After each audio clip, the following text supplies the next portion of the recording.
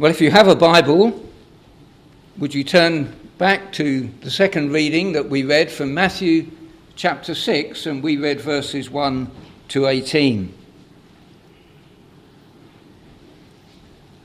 Now, what can this passage have to say to us? We don't do these things which the Lord Jesus Christ describes, do we? We don't, if we give money, draw attention to it, blow a trumpet, do it in a very public way. And when we pray, we don't deliberately seek out a street corner to pray on so that we can be seen publicly. And if we were fasting, we would not in some way disfigure our appearance so that people looked on us and said, "Oh, that person's fasting. What a holy person he is or she is." We don't do any of those things, but we mustn't think, actually, that those are the things mainly that this passage is about. This passage uses those things as examples, but it is actually about something far more probably beneath the surface than that, and something unseen. The three things that this passage deals with are motives, behaviour, and consequences. I wonder how often we think about our lives in that way. If we try and take a whole sweep of everything, what are my motives? What am I aiming for when I do what I do? What about my behaviour? Do I behave in the way I do simply to be commended by other people, to fit in with the crowd and be thought of as a good person? And then do we link our motives and our actions with consequences beyond the immediate consequences? Because that's what this passage is all about. Our motives, our actions, and our consequences. Now, motives for most of us are far from straightforward things. Sometimes we surprise ourselves with what we do and wonder, where did that come from? Sometimes we really don't think that much about motives.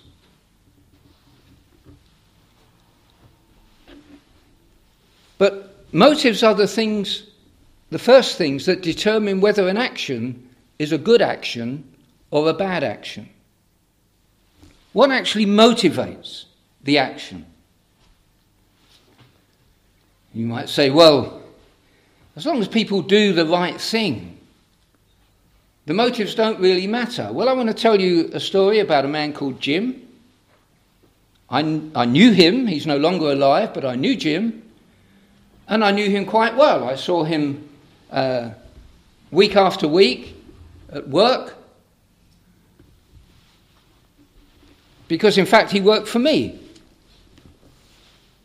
And so I'm not going to say that Jim was an awful man or anything like that. He was a reliable man. And in many ways a good man. Jim was not a professing Christian, although I did first meet him at church.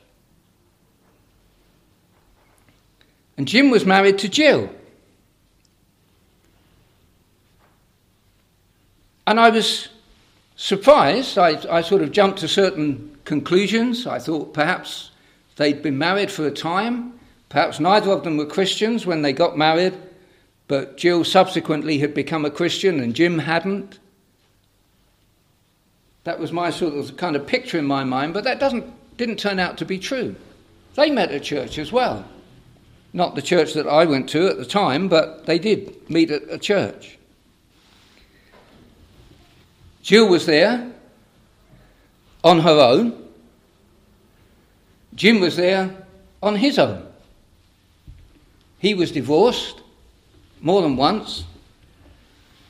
She was, I'm not sure if she was divorced or widowed, but they were both single.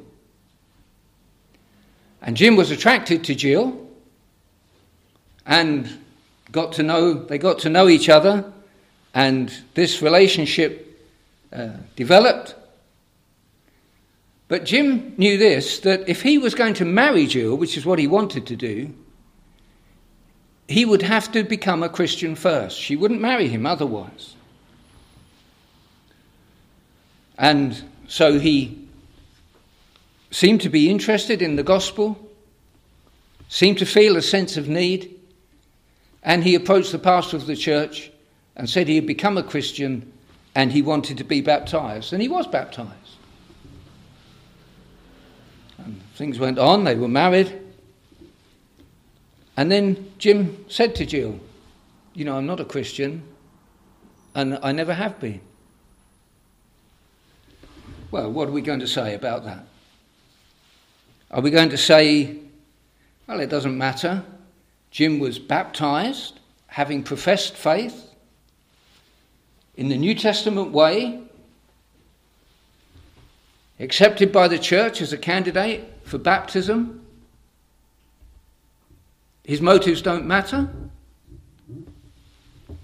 His motives are actually the all-important thing, because what he was doing was putting on a show, and the truth was different. And it's no wonder that in this passage and throughout the Bible, there is a tremendous emphasis on motives. God homes in on our motives. Back in the Old Testament, in 1 Samuel chapter 15, there's a record of a confrontation between Samuel, who was God's spokesman, and Saul, who was the first king of Israel. And we're told in the beginning of the chapter that God gave Saul an instruction: go and destroy the Amalekites, because of the way that they treated the Israelites when they were coming out of Egypt. And they must be destroyed. And so Saul gathered a force together from the tribes of Israel, and he went and made war on the Amalekites. He almost did what God told him, but not quite. He did not destroy them completely. He spared their king. And he did not destroy all of their property, which he had been told to do. But the best of the animals and their livestock and so on were kept alive to be taken as plunder by the Israelites. And God told Samuel what had happened. And Samuel went looking for Saul. And when he found him, he didn't know where he was at first, but he was told he's not here because he's in another place erecting a monument to himself. He was so pleased with himself. But then when he found him, Samuel confronted him and said, "Why haven't you done what God told you to do?" And it's a really interesting conversation if you read it. Because Samuel is telling Saul he hasn't done what God told him. And Saul is presenting, in exchange for his obedience, his motives. Yes, we didn't do that. No, we kept the best of the animals to sacrifice to God. I don't know if that brings to mind any incidents in your life. It brings to mind incidents in my life when I pretend that I've done something wrong because I had good motives.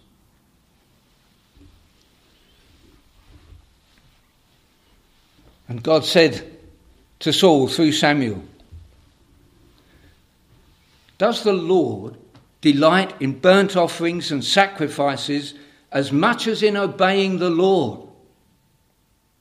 To obey is better than sacrifice, and to heed is better than the fat of rams. Rebellion is like the sin of divination, and arrogance like the evil of idolatry." And Samuel went on to tell Saul that he had lost his position, that God had taken the kingdom away from him, the kingship away, and had given it to somebody else. And that wasn't an easy message for Samuel to deliver, not only because he was in danger himself, but because he loved Saul. Saul was his kind of progeny. He'd invested in Saul massively. And even God had to come to Samuel after a time and say to him, "Why are you still mourning for Saul?" And he told him in the next chapter, chapter 16, 1 Samuel chapter 16, to go and anoint Saul's successor. And so Samuel did what he was told. He went to Bethlehem. He called for the family of Jesse to join them at a feast. And he arranged to meet the sons of Jesse because he knew that the next king was one of those sons. Now these were impressive guys. And the first one he saw, he said, "Surely the Lord's anointed is before him."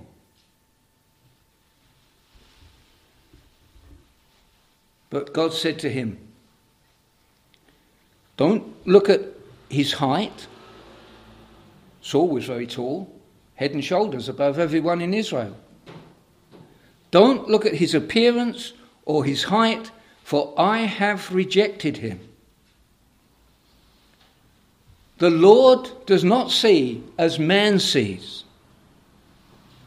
Men look at the outward appearance, but the Lord looks at the heart. We're back to motives again, aren't we? And this is how it is throughout the Bible. That what matters is our motives. That our actions are not considered on their own.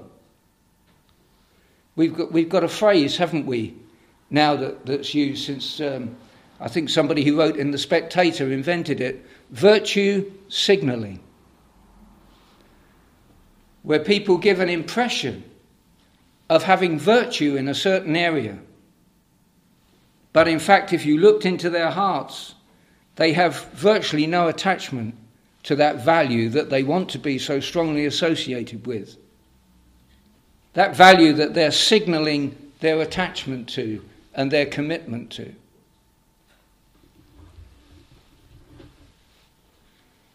So, what is God looking at now? God who sees. What is he seeing? Where is he looking? Is he saying, "Oh, that's good. Look at Ian, he's at church. He's standing there preaching the sermon. Well, I'm really impressed." Because he isn't. He is looking on my heart. He is looking on your heart. That's where he looks.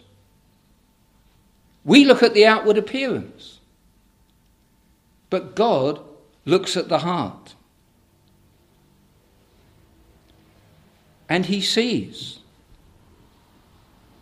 Even when we behave in a way that is just designed to impress others, and may in fact succeed in impressing others, if it is hypocritical and not the truth about us. God sees the heart. If we're here this evening just because we want to impress others, not because we want to respond to God's saving grace, proclaim our identity as Christians who gather for worship, well, God knows that. God knows it. Even if nobody else in this building knows it, God knows it, because that's where he's looking and what he's looking at. So we mustn't think our motives are not important. And we mustn't sort of just not be concerned about our motives. It's where battles are won or lost. It's a really, really important area.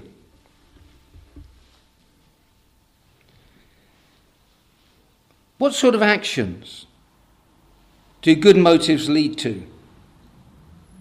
What sort of actions do the wrong motives lead to? Well, this is where we're given these examples of giving, praying, and fasting. What should we focus on? Well, what we should focus on is how we do these things. How we give, how we pray, and how we fast reveals why we give and pray and fast.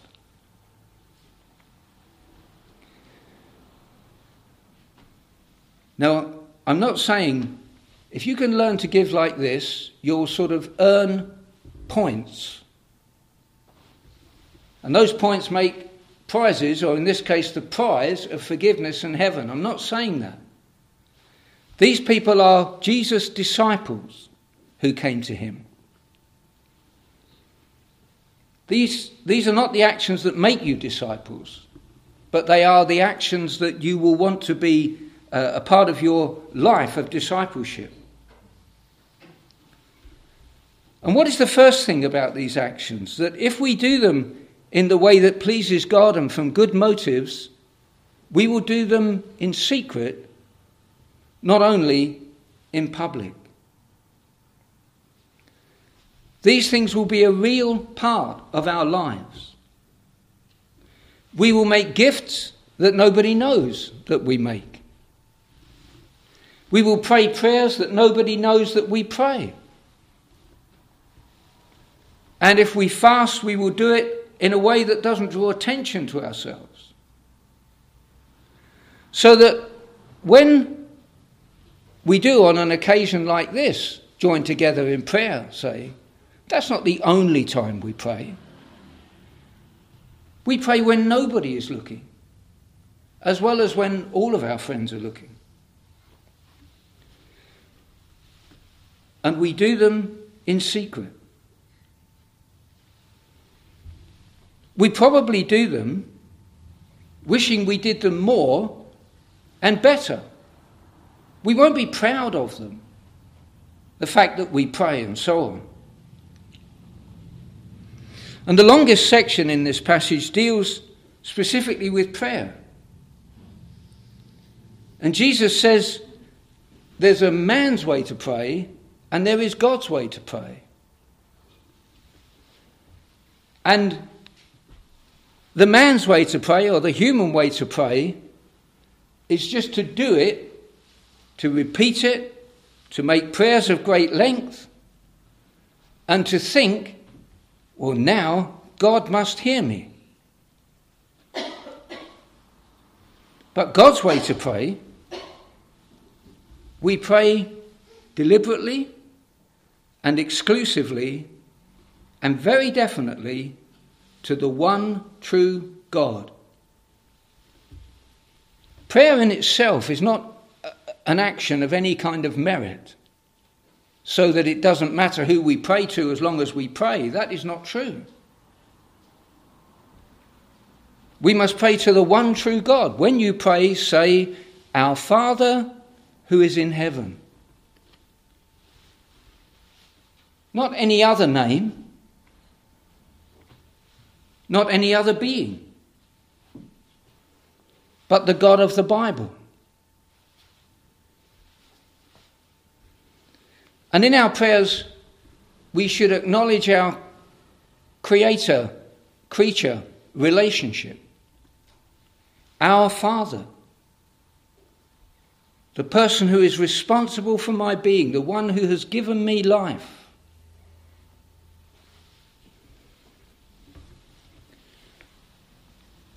And the first thing we should pray for is that he will be glorified. Hallowed be your name.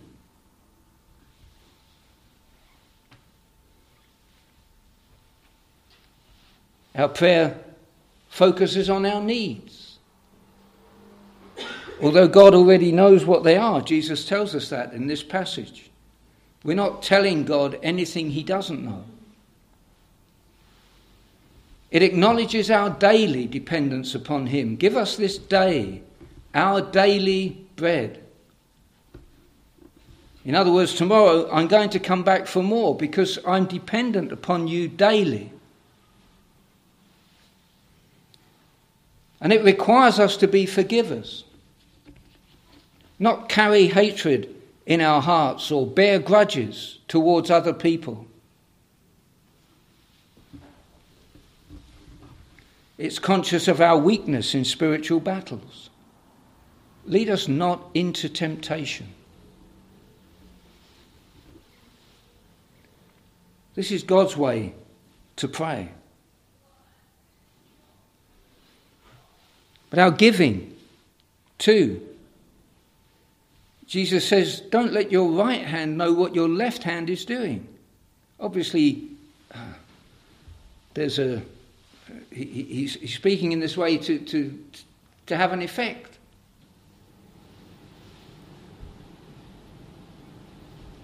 We do know what our hands are doing. Sometimes we do things and other people know that we do it. But this is not why we should do it. And what about the consequences? These are the actions. This is what we do in God's way because of the motives that God has given us. But what about the consequences? Consequences are important and they go on beyond this life. Do we do the things we do to be seen by men? 3 times the Lord Jesus warns us about that in this passage. He tells us, take heed that you do not do your charitable deeds before men to be seen by them. When you pray, you shall not be like the hypocrites, for they love to pray standing in the synagogues and on the corners of the streets, that they may be seen by men. And when you fast, do not be like the hypocrites, with a sad countenance, for they disfigure their faces, that they may appear to men to be fasting.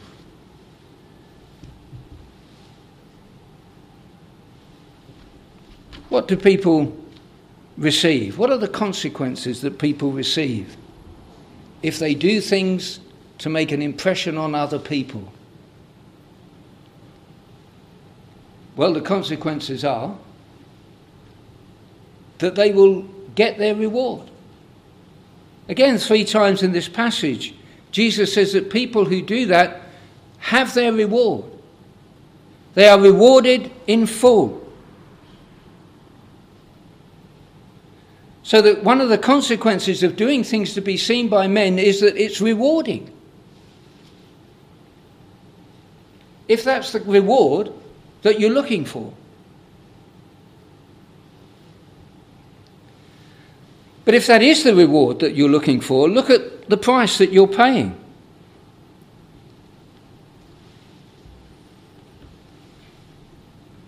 When you do a charitable deed, do not let your left hand know what your right hand is doing, that your charitable deed may be in secret. And your Father who sees in secret will himself reward you openly.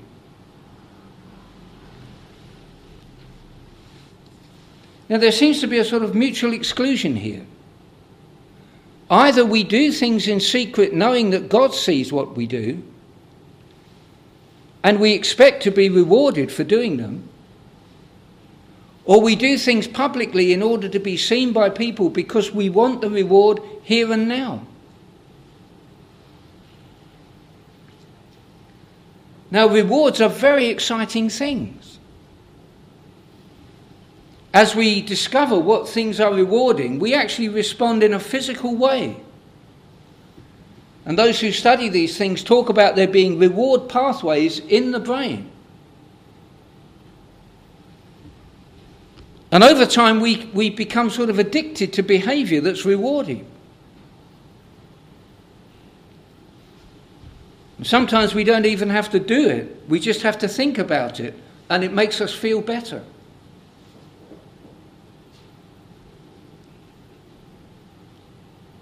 But Jesus says that if we go for the rewards that are available here and now, the rewards that are available in the future will be denied us.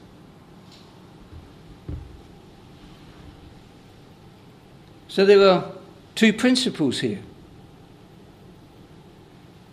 That God so acts that all actions have consequences. And the second principle is that Jesus, who was dead, is now alive. One of the most famous scientists in his day who has ever lived is Lord Kelvin. And he was a discoverer of many things,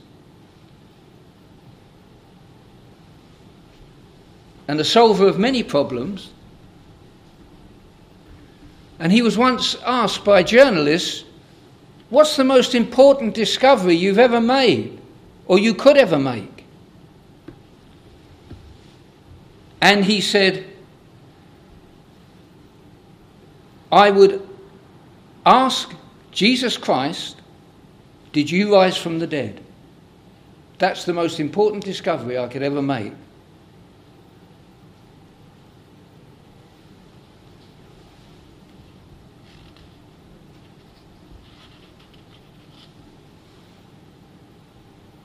And Lord Kelvin wanted to be able to say with certainty that Jesus Christ did rise from the dead. In fact, Lord Kelvin did believe that. And he presented it to this people as the most important discovery that can ever be made. Because it means, if he did rise from the dead, that death is not the end. And that's throughout this passage as well. Your Father who sees in secret will reward you.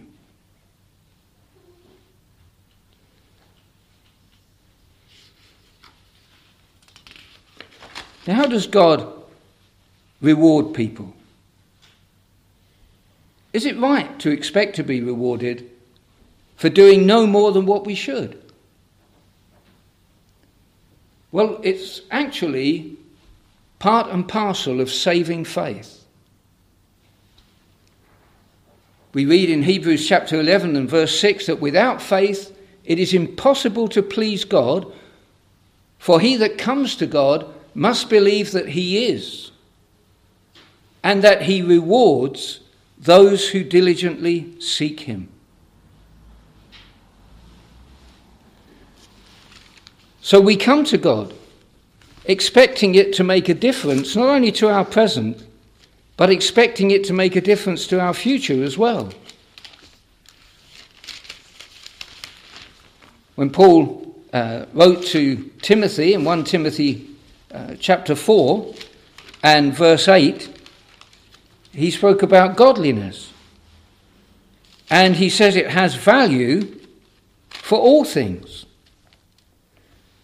Bodily exercise profits a little, but godliness is profitable for all things, having promise of the life that now is and of that which is to come. So God rewards those who do things for his glory in this life and in that which is to come. Eternal life is a relationship with God that begins in this life.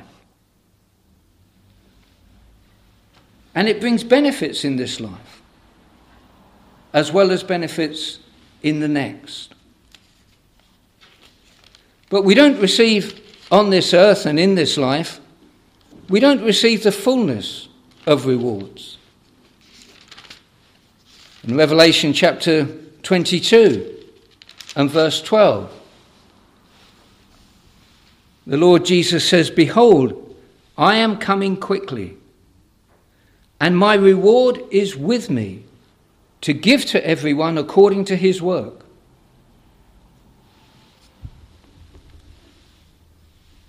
In Colossians chapter 3, Paul tells us that whatever we do, we are to do it with all of our hearts, because we are not serving ourselves, but the Lord.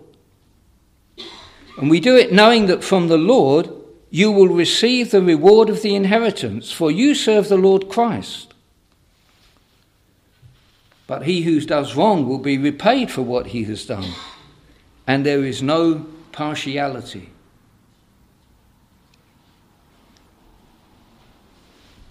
So when the Lord Jesus Christ returns, he will bring rewards with him for all of those who trust him, all of those who know him, all of those who have lived for him will be rewarded. I know that salvation is a free gift.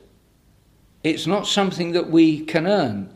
And we could say that these rewards are not something to which we have sort of established a right by the things that we have done, but God promises to give them to us. God speaks of rewards, not just in Matthew chapter 6, but in all of these other passages. And that's the reason I've referred to so many passages, because I want us to see that this is something that's throughout the New Testament. And it should be something that we're conscious of. When we do things for God, we should realize that God sees, even if nobody else sees. God sees in secret.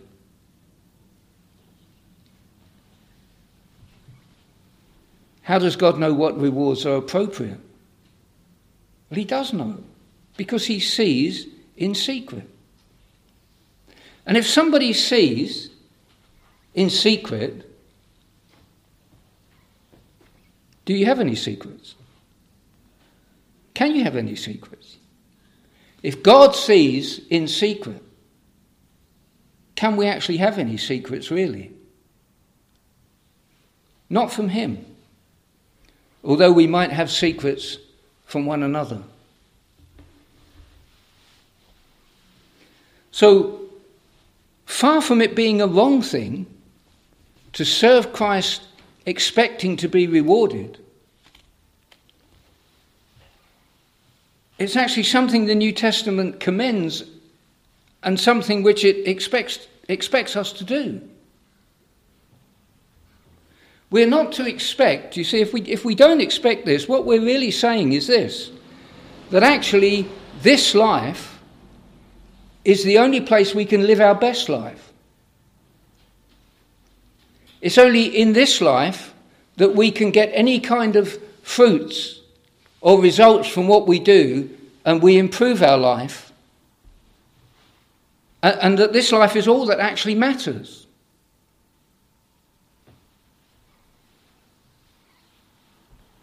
But if we have an eye on eternity, and if we think about the eternal rewards,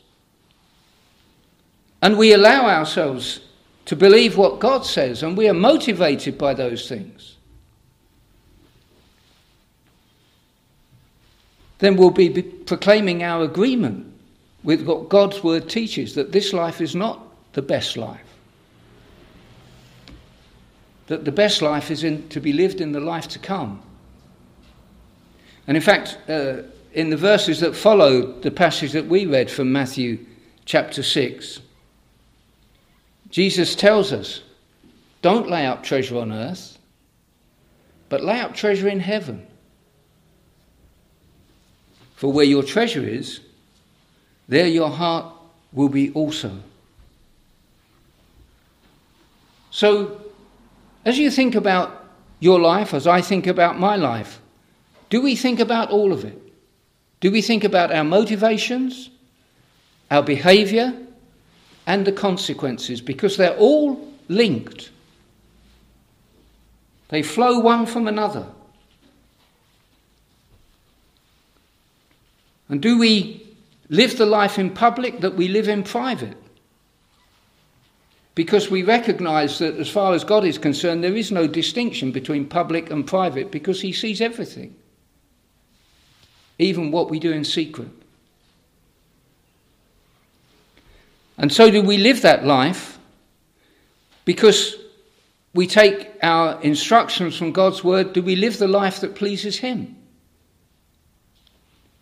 Whether that's seen by people or whether it's not seen by people.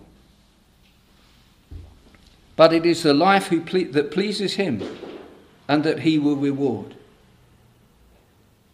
Your Father, who sees in secret, will reward you. Thank God for that truth. Believe it and live in a way that shows that you really do believe it. Not necessarily to others, but to yourself. That you really do believe it and that you are looking forward to the rewards that God gives and that Jesus will give you when he comes again, bringing his reward